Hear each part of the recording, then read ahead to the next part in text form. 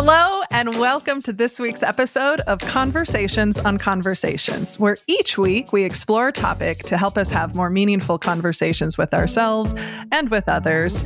I'm your host, Sarah Noll Wilson, and joining me today is a new and soon-to-be dear friend. I'm just declaring it. I'm putting it out into the universe, Lou Diamond. Let me talk a little bit about Lou, and then I'll bring him on to the show. Lou Diamond is a sales and leadership consultant, award-winning podcaster with over 850 episodes published to date.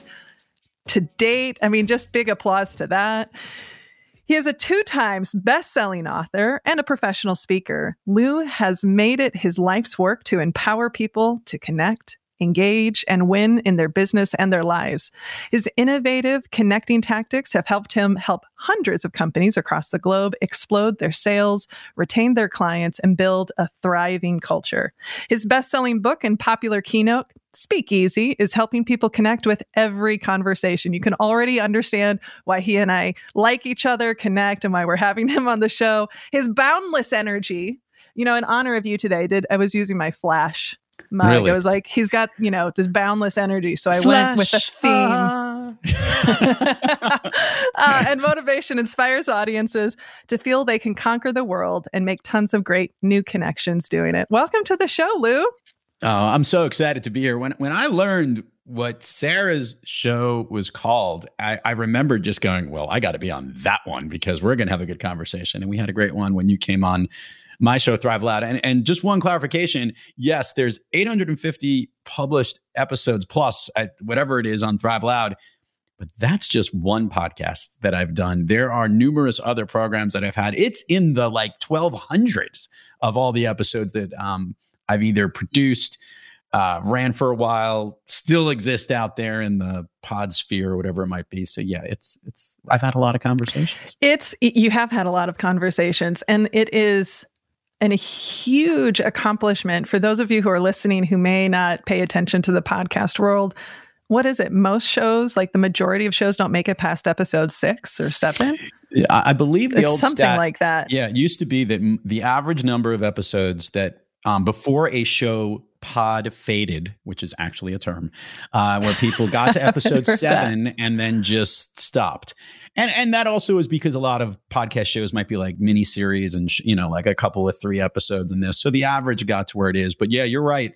You got to you have to have conviction, you have to love it. And maybe more notably, you have to have a little craziness to continue to do this show as much as we do. But I do love it. I love the forum. And maybe more notably, it also helped to set the stage for what I do in my business. And I didn't even know it was happening. I didn't even know that was the case as I was doing the show, and realized how important it was into all the different aspects of what I do each and every day. I love that lead in. And before I have a question, I have one question for that, but I want to start with, what else do you want us to know about you? I mean, when I was on your show, we were talking about, accordions and all of that, but what else other than your formal bio would you want us to know about? I guess, the fun stuff. Look, first and foremost, I am a husband and a dad. I've got 2 incredible kids who are both in their 20s now, which is kind of crazy. One is already in the working world. The other is enjoying Europe on semester abroad. How can I come back in life as my children? Obviously. And I love my wife, who we've been married to. It'll be up to 25 years. Wow. And my immediate family. I'm very fortunate to have both my parents and my in-laws still around, and my siblings and brother-in-laws and all that stuff are all very important into my life. And that's where everything with me starts. And it's made me who I am. And maybe one click away from that are all the incredible connections that I've had throughout my life that I still hold near and dear to my heart, and actively work on making sure I keep those connections going. I'm a not so great golfer. I love sports. I am basically this new transitional person, half in New York, half in Florida, mostly because, and I know you come from Iowa, I'm done with winter, Sarah. Yeah, I've just had it. So yeah. And I love the movies. What's your favorite? That's what's one of your favorite? That's a hard question. Yeah. Right? Because it's it depends on the mood. Yeah. I also ask that question, what's one of your all-time favorite movies? And they all fall into different categories. Rocky is probably, and the whole series of Rocky is probably the one, because my business is called Thrive, and I'm all about moving onward and upward. And the message of that incredible fictional character, whether you like boxing or not, that's irrelevant. It's the motivation of what that movie and that character is all about. That, it doesn't matter how hard you get hit in life. It's getting hit hard and then getting up and keep moving forward, which is what living is all about, and what winning is all about. So that movie is just ever since I was a kid, I've always loved it. And obviously it's a great, underdog story. And there are other ones, like I just recently rewatched the original Top Gun after seeing the new Top Gun. And I remembered I almost knew every line to that movie. So there's comedies and all that stuff that I do love. Shawshank Redemption is another incredible one. Yes. So anyway, I've got a bunch, but Rocky was always one of the top ones for me. I love that. I'm not surprised. It was interesting hearing your response to Say More About You, and that you first went to all of your relationships. Yeah. That didn't surprise me. And you started to go into this, but I would love to hear more. What, one of the things you and I have bonded over, and just a little backstory and how we got connected, because I think it's a beautiful story of relationships and connection. I was working with a friend and client and colleague of yours, Ed McGreen, and afterwards he connected. He was like, "Hey, I think I met the female version of you."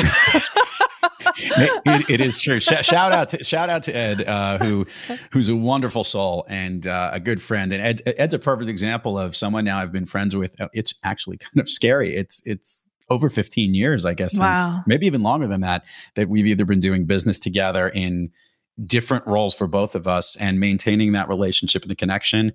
I had the great fortune of doing a lot of the work that I do and helping people connect, engage, and win with one of his organizations, which was awesome. And we got closer that way. And that's obviously indirectly how we got connected.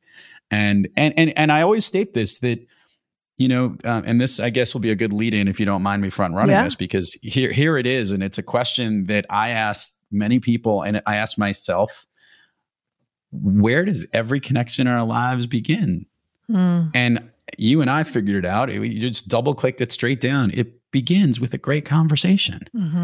And that's what your listeners love. And that's what makes this show so engaging. And that's what makes most of the conversations we have in our lives so important. We remember them. We feel a certain way. We react a certain way. The ability, it is such an important part of what makes us human, is to find that connection. And it all starts with that really good conversation. And the question that I hit myself with was, a lot of people tell me that they don't connect with every conversation. They don't make those connections. They don't land on it. You don't close the sale. You don't make the first date into a second date. You don't really grow the relationship in a way that you want. You fail to make the connection. But what if you did? Yeah. What if you could connect with every single conversation you had? What power would there be in that? What is it that you need to do or say or act about so that when you enter into conversation, you can? And the spoiler alert, that's what led to me writing the book. Wait. Let's do a double. For those of you listening, we're both slowly raising up his book, Speakeasy. Yes. Speakeasy. And this was the formulation of not only being a podcast host, where I learned a tremendous amount of lessons from being a great interviewer and podcaster and conversationalist over the years, but I also recognized that there were certain things that you needed to do to make yourself more likable, more connectable, more adaptable, more enjoyable to engage in a conversation with. And I realized in the work that I do as a sales and leadership consultant, how important those conversations are. And no matter what strategy or game plan you have to growing your business, or great messaging or marketing you have to make sure you look great and all your materials are good, or even as a leader, if you have the greatest strategy and development plan to launch your business to the next level, if you're not having really good conversations and work on the skills of that inside and out of your organization, you'll miss the opportunity to make the connections that will make you thrive. Yeah. And I just wanted to share that gift with everyone. Learn the lessons that not only myself, people like you as well, amazing conversationalists probably don't even realize what they do, and give them those skills and tactics so that they can use it every single time they're getting ready for that important conversation to connect and meet with someone, because it's vital. And it is where we really, really grow, develop, and as I love to say, and win in life. Like, take advantage of those opportunities each and every time. So that's what inspired all of this, and why I love what your podcast is about. And having listened to a couple of these incredible conversations, it just reemphasizes something that you and I both are very passionate about. Yeah.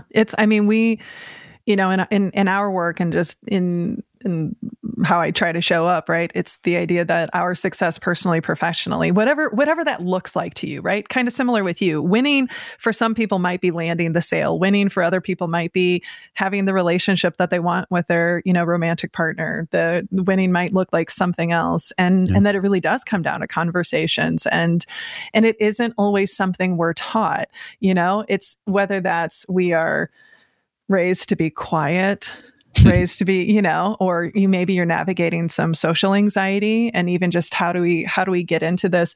One of the things when we talk about connecting and thriving, actually a book that I just finished in addition to yours, but a book that I think if you aren't familiar with, that just came out in November, is called Platonic.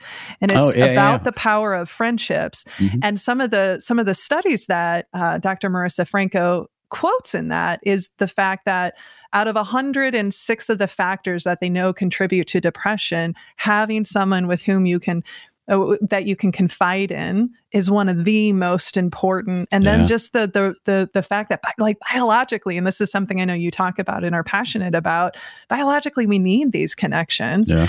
And I think it's so easy to take them for granted, or it's easy to not be intentional about them. Like you were saying, you work really hard to stay connected and intentional about those relationships that you build. One of the things that I appreciated about something that you wrote in your book that was one of my highlight moments was the idea that there isn't a minimum amount of time to build a connection. And I think that's something that is really resonant for me. And even if that connection is meant to be temporary, right? It's the person at Target that you're, going through the line and you're just having a moment. And so I'm curious to have you, from your experience, what are some of the most common either limiting beliefs or traps or things that get in our way of showing up? And we could probably look at this through the lens of, okay, sales, right? Yeah. You're getting too focused on selling, not enough focus on connecting. But from your experience of working with all the companies that you work with, hundreds, over 1,000 interviews you've done, what are some of the most common hiccups, right? Things that get in people's way of creating really meaningful connections? I love that. I would start with the biggest hurdle, and for some reason people do this, is that they believe that they're not able to have the conversation they need to have when they want to. There's this belief that a certain circumstance has to be set up in a certain way. It's got to be in the right form or in a meeting or whatever it was. And to your point about how connections can be made really quickly, what I really find really interesting is I'm always amazed that people don't just want to pick up the phone and call someone or set up a Zoom call to do it. I go, I just want to get and chat with you right away. And a lot of people feel they need to have a certain level of preparedness or make sure their ducks in a row, or they follow a certain protocol, or there's maybe even a little politeness that they're trying, that they believe that needs to be part of the decorum. I want to make it clear, some of the best conversations I've had were with some of the most obnoxious people that I first met initially, and then really got to know who they were. I state this, that I in the book, I hit this home really hard. Every conversation is a gift. Every chance we have to connect with another human being on this planet is something so special that we should not waste a minute of our time to feel that things need to ferment or grow in a certain way to have that conversation. Jump to it and start having the conversation yesterday is what I love to tell clients and specifically sales folks. And so to me, I don't understand the limiting belief that people don't underestimate how just initiating the conversation will get the ball rolling. I joke about it. One of the things that we learned from doing the podcast, and it's really good to be a podcast host and being the interviewer, if you would, in the seat that you're sitting in, you get a chance to mull and listen when somebody gets going. So the power of asking a really great question just to start a conversation, not just how are you, more along the lines of, what's getting your goat these days? What's the biggest challenge you're facing? What's the toughest conversation you're having today? What's the most difficult conversation you're having? And when you start with that great question, and then you just get to ping back and forth and let the conversation, it's like opening a phenomenal bottle of wine. We have no idea what it's going to taste like. And I love the analogy, and it was quoted in the movie because I shared with you, I love the movies. So it was quoted in the movie Sideways. And the description of what makes wine so amazing. What do we love about wine? And what's so great is, the wine was made at a certain point of time, at a certain temperature, and where the grapes were. And at the moment that we open, there is only that unique moment that we open up that's what makes you appreciate in the moment of how great that wine is. The same applies for a conversation. Every single chance you have a conversation is going to be different. They're never going to be the same. They're all going to be a little bit different.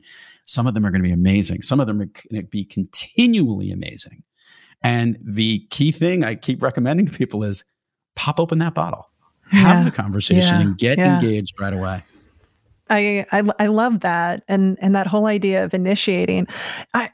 I'll be honest, I'm a little surprised by your answer of the sense of perfectionism. I think I was expecting perhaps something else to come up. So I'm mulling on that myself a little bit of where have I seen that, or the rules we place on what relationships should look like, what they can look like, whether that's rules of roles, whether that's gender, whether that's dynamics, all of that plays into it. And, and that's something that I'm very much learning is making that choice, making that intentional choice. And, it's funny, I was reflecting a little bit on, I was very fortunate growing up. My dad is he knows everyone's life story. And sometimes you're like, Dad, they just want our burger order. We don't need to, But the thing that I appreciate about him now is that any person he meets is for him. It's exactly what you're talking about.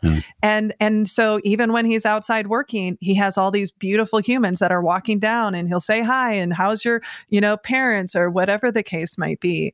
And so what are some of the strategies or tips to either push past that perfection, or again, because social anxiety is real. Yeah. Not knowing how to listen is real, right? We're terrible listeners as humans. So there's a whole host of things that actually can get in our way that we have to be aware of and navigate. And so when you are working with people, what are some of the best tips and strategies for people who go, this sounds great. I really want more connections. But boy, when I'm at a networking event, Lou, I just stay with the people I know. I just sort of hang back. So what's the advice? Yes. And those networking situations they're awesome, but they're overwhelming. Yeah, and that's a great way to say it. Because think about it, you are, and let's be clear, we are appreciating these networking in-person events so much more because they were taken away from us during the pandemic. And a lot of people, aside from getting over the hurdle of being in rooms with large people, never really knew how to behave in those environments anyway. Yeah. And what I used to joke about this, and I do this a lot when I'm when I speak and I talk about the way you're supposed to be in those events. You want to try and avoid what I love to call the giraffe head. You're in a conversation with someone and there's so much activity going on. And then in the corner of your eye, behind the person you're speaking with, passes someone that you had intended you knew you wanted to go see, or someone you knew, or someone you hadn't seen in a while. And instantly, like a giraffe, your head pops up and like reaches up, looking over the person that you're talking with. I always want to talk about the fact that you hear me say this all the time: be brief, be bright, be gone. In those environments, you don't want to occupy someone's time the entire time so they can't meet someone. But what you do want to do is be incredibly appreciative that you have the moment to speak to them, because time is fleeting. You want to engage as much as you can there. And when I say be gone, don't drop them like a mic and run away. See you later. Peace out. Peace out. Exactly. You basically want to move onward and upward and to say, listen, hey, I want to, when you hit the point where you're connecting with someone and you know that it's going to be a good conversation, you want to table it and say, let's continue it at another time. And at those networking events, my most important thing that I love to do is just try and focus and not drink from a fire hose. Come up with a game plan ahead of time. Know who you would like to meet and try and schedule them. And in those networking situations, be a really good listener. Listen more. I love the analogy, you have 2 ears and 1 mouth, use them proportionally. And I think that's an important thing when you're at the events. Sometimes you're so excited to talk about all the great things that you're doing. And there are some really cool things you are doing, but it might be better to listen to someone, hear what they're up to, and try and engage. And what I like is I actually ran into someone who was a very avid follower of my speakeasy method and got into a conversation with me. And I found we were playing tennis as to who was going to ask each other's questions more. No, I really want to know what's going on in your world. No, what I really want to know is how you're doing. So in those uncomfortable situations, because they can be a little overwhelming, take them in small doses, find a few people that you want to connect with, and recognize this isn't the first and only time you're going to be speaking with this individual. Set it up so that you can have more conversations with this person, because I always say this, one of the goals of having a conversation with someone is to make the connection so you can have another. So think about that. Like, even though you may not have closed the sale or won the business, or in a more social scenario, maybe gotten a first date or whatever it is, maybe there's going to be a phone call later. Maybe you'll meet again. And I encourage people more often to step in and just say hello, reach out, shake someone's hand, and start the conversation. And in those environments, avoid the giraffe head, but focus on who you're talking to. It happens, by the way.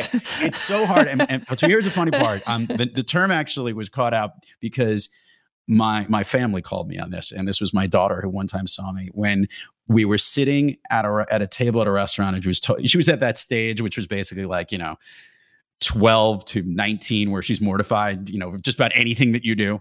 And sure enough, I'm looking for the server at the particular restaurant because they've forgotten something. And every time a server passed by, I did the giraffe head thing. Like, I'm looking around and she's covering her eyes going, oh my God, Dad, stop doing the giraffe head thing. So I've recognized I do that a lot, and I'm working on keeping my neck in check.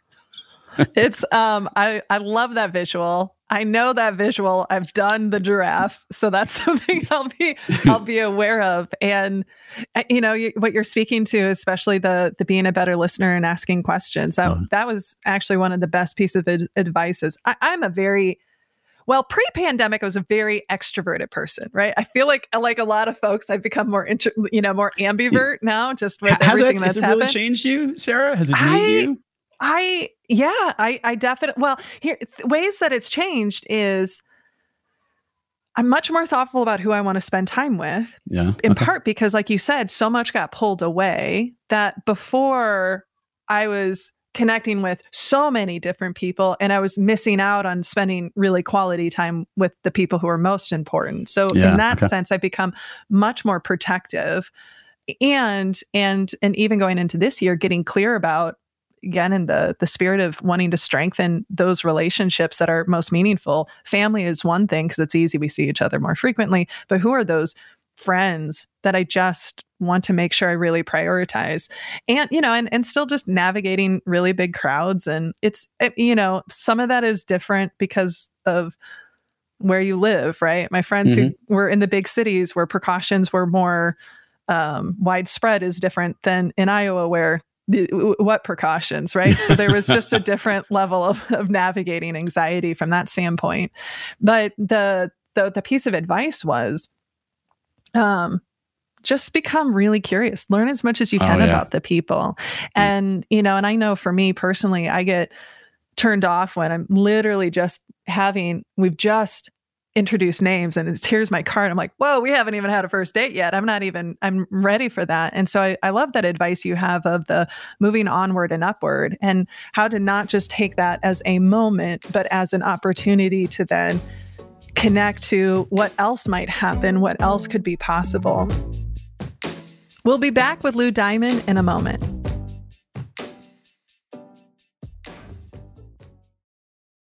Something you said that I want to go back to, and this is something you talk about in your book, and I love the story of how you set this up. So I'll give you just a teaser of what I want you to talk about here in the moment, is the sound check. And it's such a great story about how you get to that moment, because I think that's another thing that we don't think about doing. We don't realize how valuable it can be to either rehearse or anticipate or think about, even if it is just what are a couple questions I want to have in my back pocket when I go to this event, so I can feel more comfortable in the world of theater.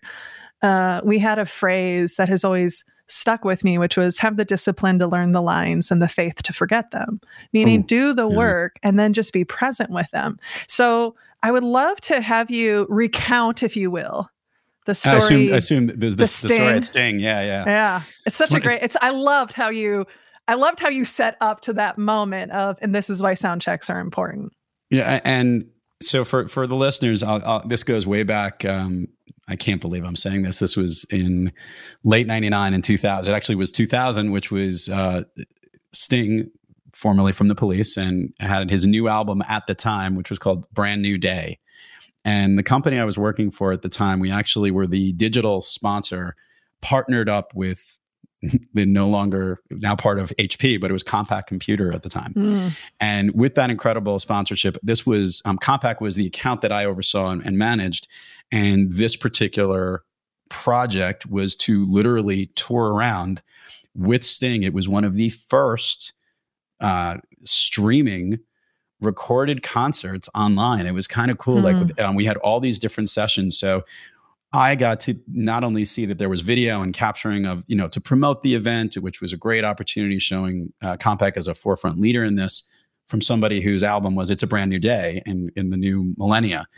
And in the process, I got to go around to many of the concerts and got to hear sound checks and preparation, and learn so much from the soundboard. For those who've ever been to a huge concert, the next time you go, just look down on the floor, specifically at one of those big stadium concerts, and look at the biggest piece of electronic machinery you're ever going to see. And it's the soundboard for the performer. Now, what I had always thought was that when they do a full rehearsal, by the way, before a show, and a lot of great musicians, they'll run through the entire set. They'll know the songs they're going to play, the transitions they want to do. I used to think that the rehearsal was for the musicians. What I didn't understand was that every single venue, arena, and place that you go to has its own unique way that the sound resonates within that particular venue to the audience. The listening experience is different each time. So the sound check is not only as much for the band to practice, but it's also really for the best quality listening experience that you can have. And it was eye-opening to me, Sarah, because I thought about the fact of all that preparation ahead of every conversation and knowing how your message is going to resonate with who you are trying to connect with. How important that is. How you say what I call your team, which is, tell me about yourself. And that familiarity of, not going into long-winded ways when say, so tell me, what do you do? People don't want to hear, well, I'm the executive vice president of such and such a company, and I've worked here for this long. No, they want to know who you are and what you do. And I love, you heard it in your opening. I'm basically empowering people to connect, engage, and win through every conversation they have. And that's something that always goes, well, please tell me more. What does that mean? And that's the type of reaction that you want your audience, your listening audience, when you are having that conversation. when you talk about your business and your company and what it does, make sure it's clear, concise, and to the point. Make sure that all the things that you say, you can practice these things ahead of time and rehearse them, just like great performers on stage do. And to your point about being in the moment, it's not going to come out scripted. It's to get you to know how that would sound so that your audience can really connect with this message. So that soundboard image that I had and getting an understanding, by the way, a deeper understanding you'll ever want to know of how sound actually resonates was fascinating to me and something that always stuck with me. That, and on that tour, just to be clear, I was known as, the company I worked for was called Organic. And in his lovely British accent at the time, Sting knew me as the organic guy. He could never remember my name, Lou. And he literally would walk off the stage and, oh, the organic guy, go get him. And there I was being running around.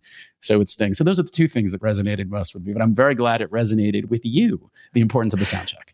Well, because again, I think that that's something that depending on how you were raised or what experience you have, you don't realize, or it can feel inauthentic. I think sometimes people will say, well, it feels inauthentic, and boy, our first draft shouldn't always be in the moment. And, and I know that's something else that you cover in your book is just the idea of context and familiarity and really knowing your audience and how do we bring that to the table. And, so much of our world is helping people have the conversations they're avoiding because they're tough, because they're emotionally charged, because they're, layers to it. And that's something that I think we've really come to appreciate is the power of that rehearsal, so to speak, or just getting clarity. And again, especially if you are somebody who maybe have some nerves or who, don't feel as confident with it, is that just like getting that elevator. What are the few questions? What are the follow-up questions, right? I love the tell me more about yourself. I think tell me more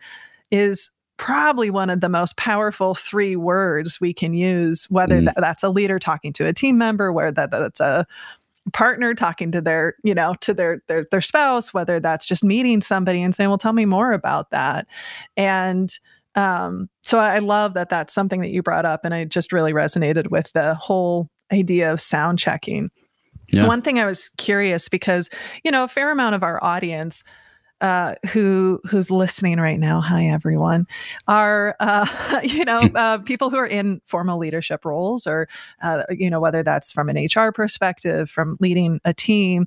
And I'm curious to know, one of the things that we've observed as more companies have moved remote or hybrid, so I want to make this shift a little bit because I'm curious to get your perspective on it, is that what we have observed is an increase of conversations being much more transactional, right? Very task focused because we don't have those moments in between the meetings, walking, seeing each other in the cafeteria. And similar to what you were talking about, like we weren't great at some of this before the pandemic. And I totally agree. We weren't great at it before. We just had way more opportunities to interact with each other. So I'm curious to know what are the things you're observing in the clients that you're working with? And how does that change or shift strategies? Because it's always interesting when people go, it's just, you just can't build relationships virtually. And I was like, well, literally my closest friend that I have right now, I've never met in person. Yeah.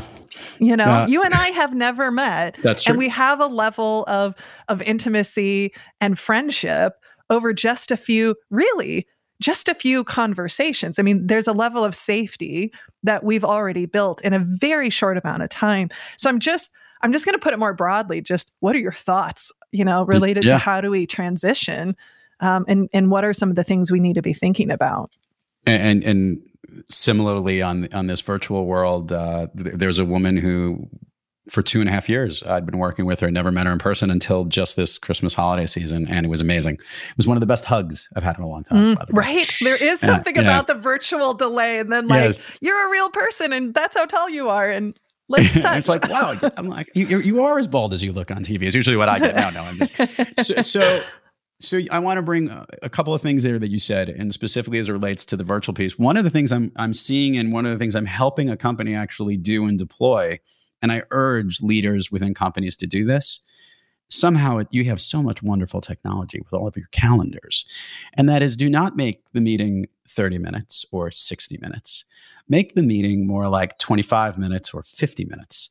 And the general idea on this is and don't book that next window. Give the 10 minutes. Let people have bio breaks. Let people have a chance to go in. And the other thing that will happen is that if you start a meeting at 11:05 instead of 11 o'clock, people are going to start milling in, by the way, around 11 o'clock, and they kind of come in, and that's where the water cooler talk is happening. And some of the fun things, what's going on? How was your holiday? What's going on? What'd you do for the winter? Did you go on vacation? How was your long weekend? Tell me, hey, I know you had graduation. Tell me how that was like. All those things are so important. The little tidbits and flavors and sprinkles that make our conversations really colorful, if you would. It isn't just work to work to work. And we do recognize we can be more efficient. So let's be more efficient. Let's give ourselves the time we need.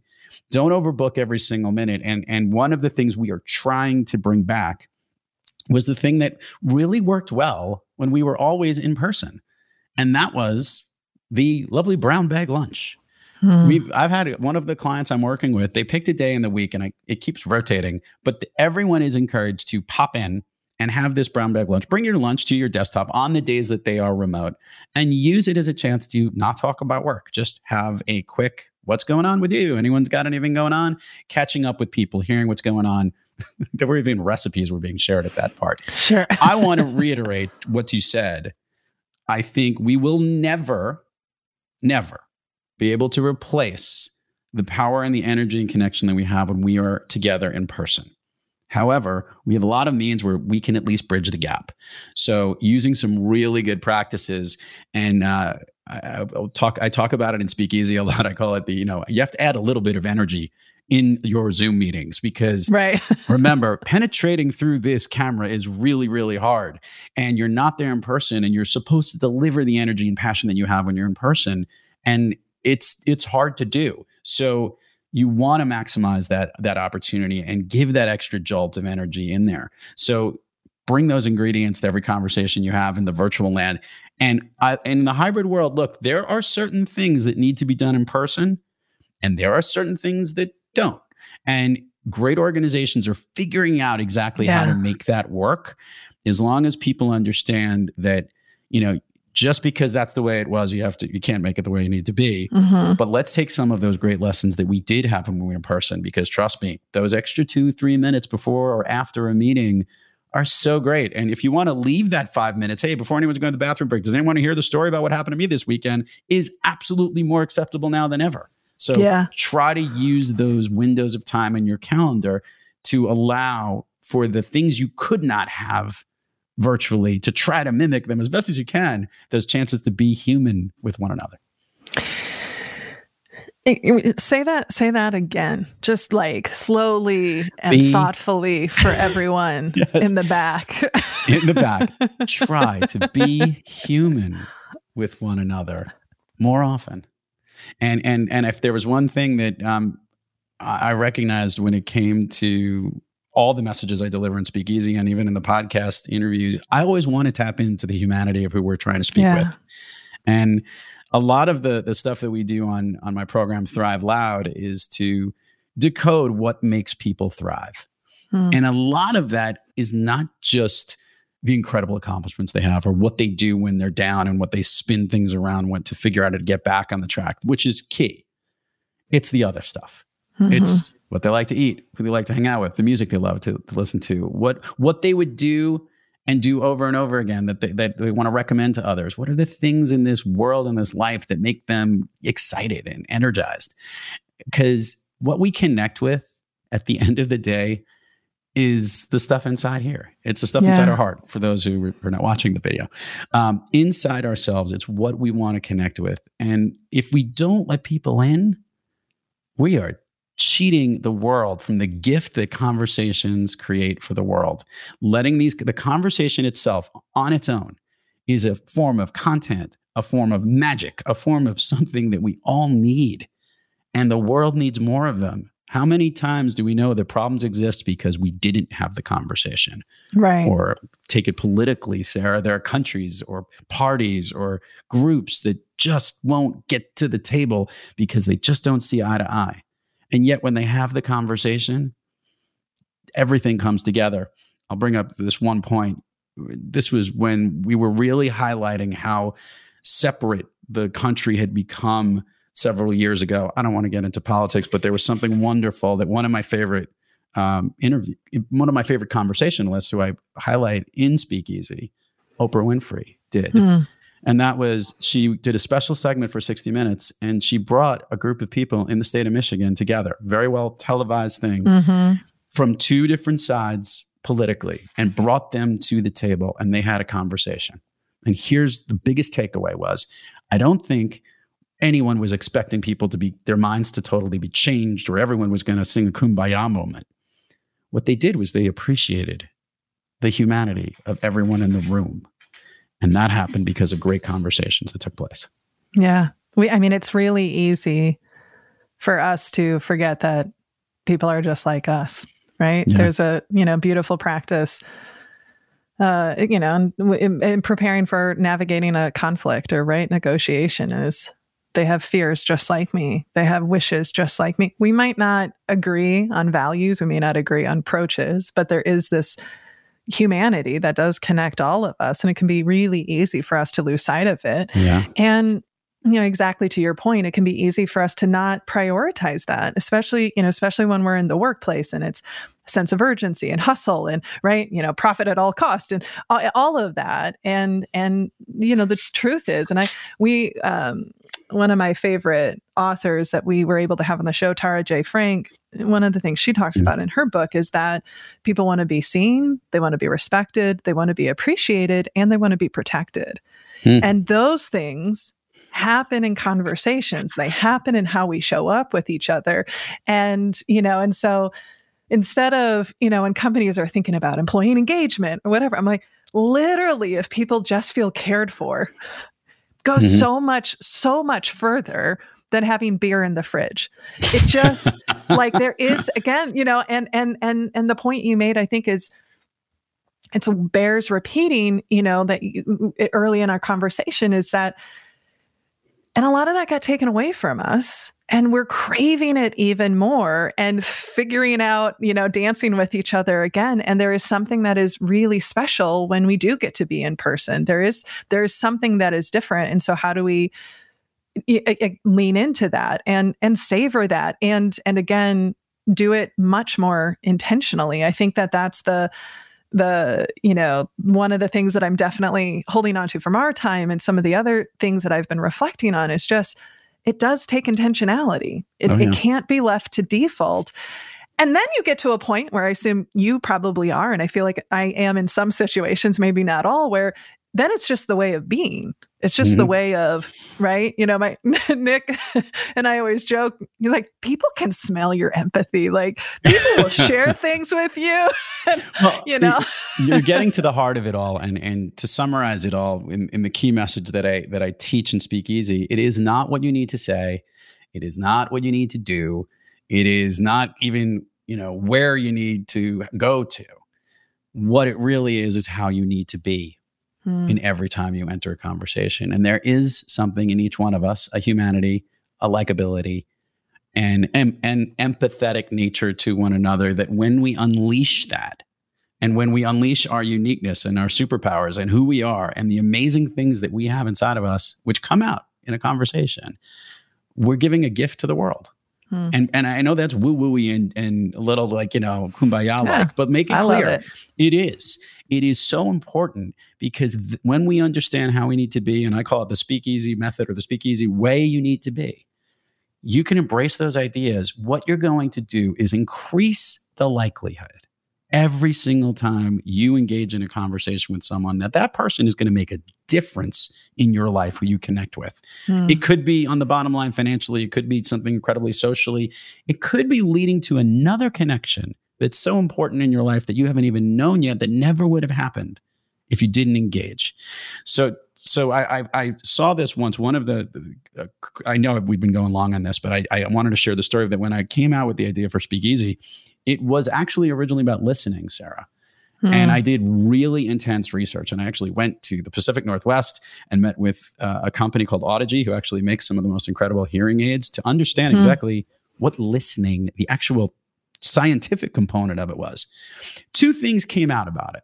One, I was not the person to write the story because there was a lot of details and a lot of information that was so much more important. But the next part that led to it was that the art and practice of having conversations and knowing how to use a component of listening within that was the mesh that Speakeasy was all about. And that was the story that I wanted to tell, because how you need to be, that way of being, as you and Nick so aptly understood, is what we all need to work on a little bit. Everybody, self-included. We always do. And it's a constant reminder, because make it clear, we want to connect with every conversation and we want to keep having more of them, but sometimes we're not in the right mode and we don't do it, and we need to get back into it. So what I wanted to do was give a gift to the world, so they can say, this is what you should do, and these are the things you can bring to every one of those conversations, because let me make it clear, it's going to be wonderful. Because how do you feel after you had a good conversation?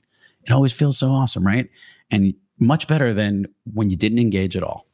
I love that. That's a beautiful place for us to wrap up our conversation. But before we do that, yes, I do need to ask you our final question, which is, speaking in terms of conversations being a gift and changing ourselves. Part of our focus is sometimes it's a conversation with someone else. Sometimes it's a conversation we need to have with ourselves. So, Lou Diamond, what is a conversation you've had with yourself or with someone else that was transformative?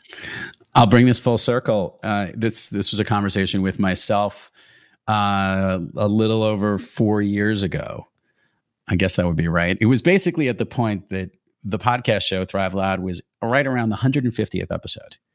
And I was actually questioning whether I should continue the podcast. And for a lot of reasons. Like I go, was I driving the business in the right way? Was it what I wanted to do? There were other things going on in the work that I was doing that I wasn't sure if this was where it was supposed to be. And then I had a conversation with myself, and I asked myself, what would my day, life, week be like without these intentional, great conversations that I'm having on the show? And Sarah was really straightforward. Like, I looked forward on my calendar to every interview that I had. I got excited when that conversation got to be shared with others. And I didn't realize it, but that particular tipping point, or whatever point you want in the theme of the program, actually changed the way that I started to promote the show itself, the way I started to grow the business, the way that I started to even get better as a host and recognize a lot of the things that really have made me just a better person from all the lessons in the stuff that I do. Forget about the success I've had with the show or the business that it's driven or the other people that I've been able to help with the message that I do. Aside from that, just that smile that I got to have after every one of those interviews and I hit stop record because I got to connect with a really cool person, that was enough fuel that when I thought about that conversation that I had with myself, I was really glad that it didn't sway in a different direction and I kept the conversation going. I love that. What a great question. What would my day, my week, life be like without this? I think that is so beautifully applicable in other ways. Thank you for sharing that. Thank you for listening. For people who might want to connect with you, be in conversation with you, one thing I will say, and I hope it's okay that I'm saying, well, I'm going to say it. You can't stop what I'm going to, now you don't know what I'm going to say. No, now you have to say it. Now I feel like I have to say something better or different. But one of the things that I really appreciated about you and when we first met was sometimes when we're connecting with people professionally or who do similar things, because we have similar work that we do, although we approach it differently, that people can come from very much a scarcity mindset. And one of the things I really appreciated about you, and I think just further built our connection, was just your sense of abundance, right? And sharing information, sharing insights, helping me think about things, vice versa, bouncing ideas off of each other. So for people who are interested in connecting with you, either to learn about how you can support their work, their world, to learn more about the book, what are the best ways you would like people to connect with you? Simply put, you could find me anywhere at Thrive Loud. That's THRIVE, Lou D for Lou Diamond, Thrive Loud, little punny there. Thrive Loud on all the social medias and thriveloud.com, which is also where you can find the Thrive Loud podcast. And if you are interested in learning how to connect with every conversation, go to speakeasybook.com and you'll be directed right to where the website is on Thrive Loud and where you can grab yourself a copy, whether digital, print, or audio of Speakeasy. Awesome. Thanks so much. Thank you. Thank you. No, thank you. Being on the show, for continuing to have conversations together. It's been a treat of a day. We got to start our day together. Now we get to end our day together. So that is true. Listeners don't need to know the specifics, but earlier we had an early morning meeting, and now we're booking into the evening. So this has been a win for me, as I stated in the morning. What a day! I'm excited, and even more proud. And congratulations to you on what you're doing and the gift that you're giving the world with Conversations on Conversations. It's important. Thank you. I appreciate it. Thanks for joining us. Our guest this week has been Lou Diamond. And one of the things that I'm taking away was that strategy he talked about when meeting somebody new to move onward and upward, not necessarily meaning to just leave them in a lurch, but people you feel a connection to, make sure that you invest in that connection. I think that was such a beautiful practice. And we want to hear from you. Let us know what resonated or pushed you or stretched you in this conversation. You can always send us messages at podcast@sarahnollwilson.com, or you can find me on social media where all of my DMs are always open. And if you'd like to find out more about the work we do and how we can help you and your team have conversations that matter, check us out at sarahnollwilson.com. If you haven't already, be sure to pick up a copy of my book, Don't Feed the Elephants, wherever books are sold. And if you'd like to support the show, please consider becoming a patron. You can do this by going to patreon.com/conversationsonconversations, where your financial support will not only support the incredible team that makes this happen, you also get access to some pretty cool swag. And if you haven't already, please be sure to rate, review, and subscribe to the show on your preferred podcast platform. Doing this helps us increase our exposure so that we can continue to bring on really great guests like Lou Diamond. I want to do just a quick shout out to an incredible team that makes it happen. Even though I'm in front of the microphone, I am not the only one here. So to our producer, Noll Wilson, our sound editor, Drew Noll, our transcriptionist, Becky Reinert, marketing consultant, Caitlin Summit Nelson, and the rest of the Snowco crew. And just a big final wholehearted thank you to Lou Diamond for joining us today, reminding us how human it is for us to want to connect. This has been Conversations on Conversations. Thank you so much for listening. And remember, when we can change the conversations we have with ourselves and others, we can change the world. So please be sure to rest, rehydrate, and we will see you again next week.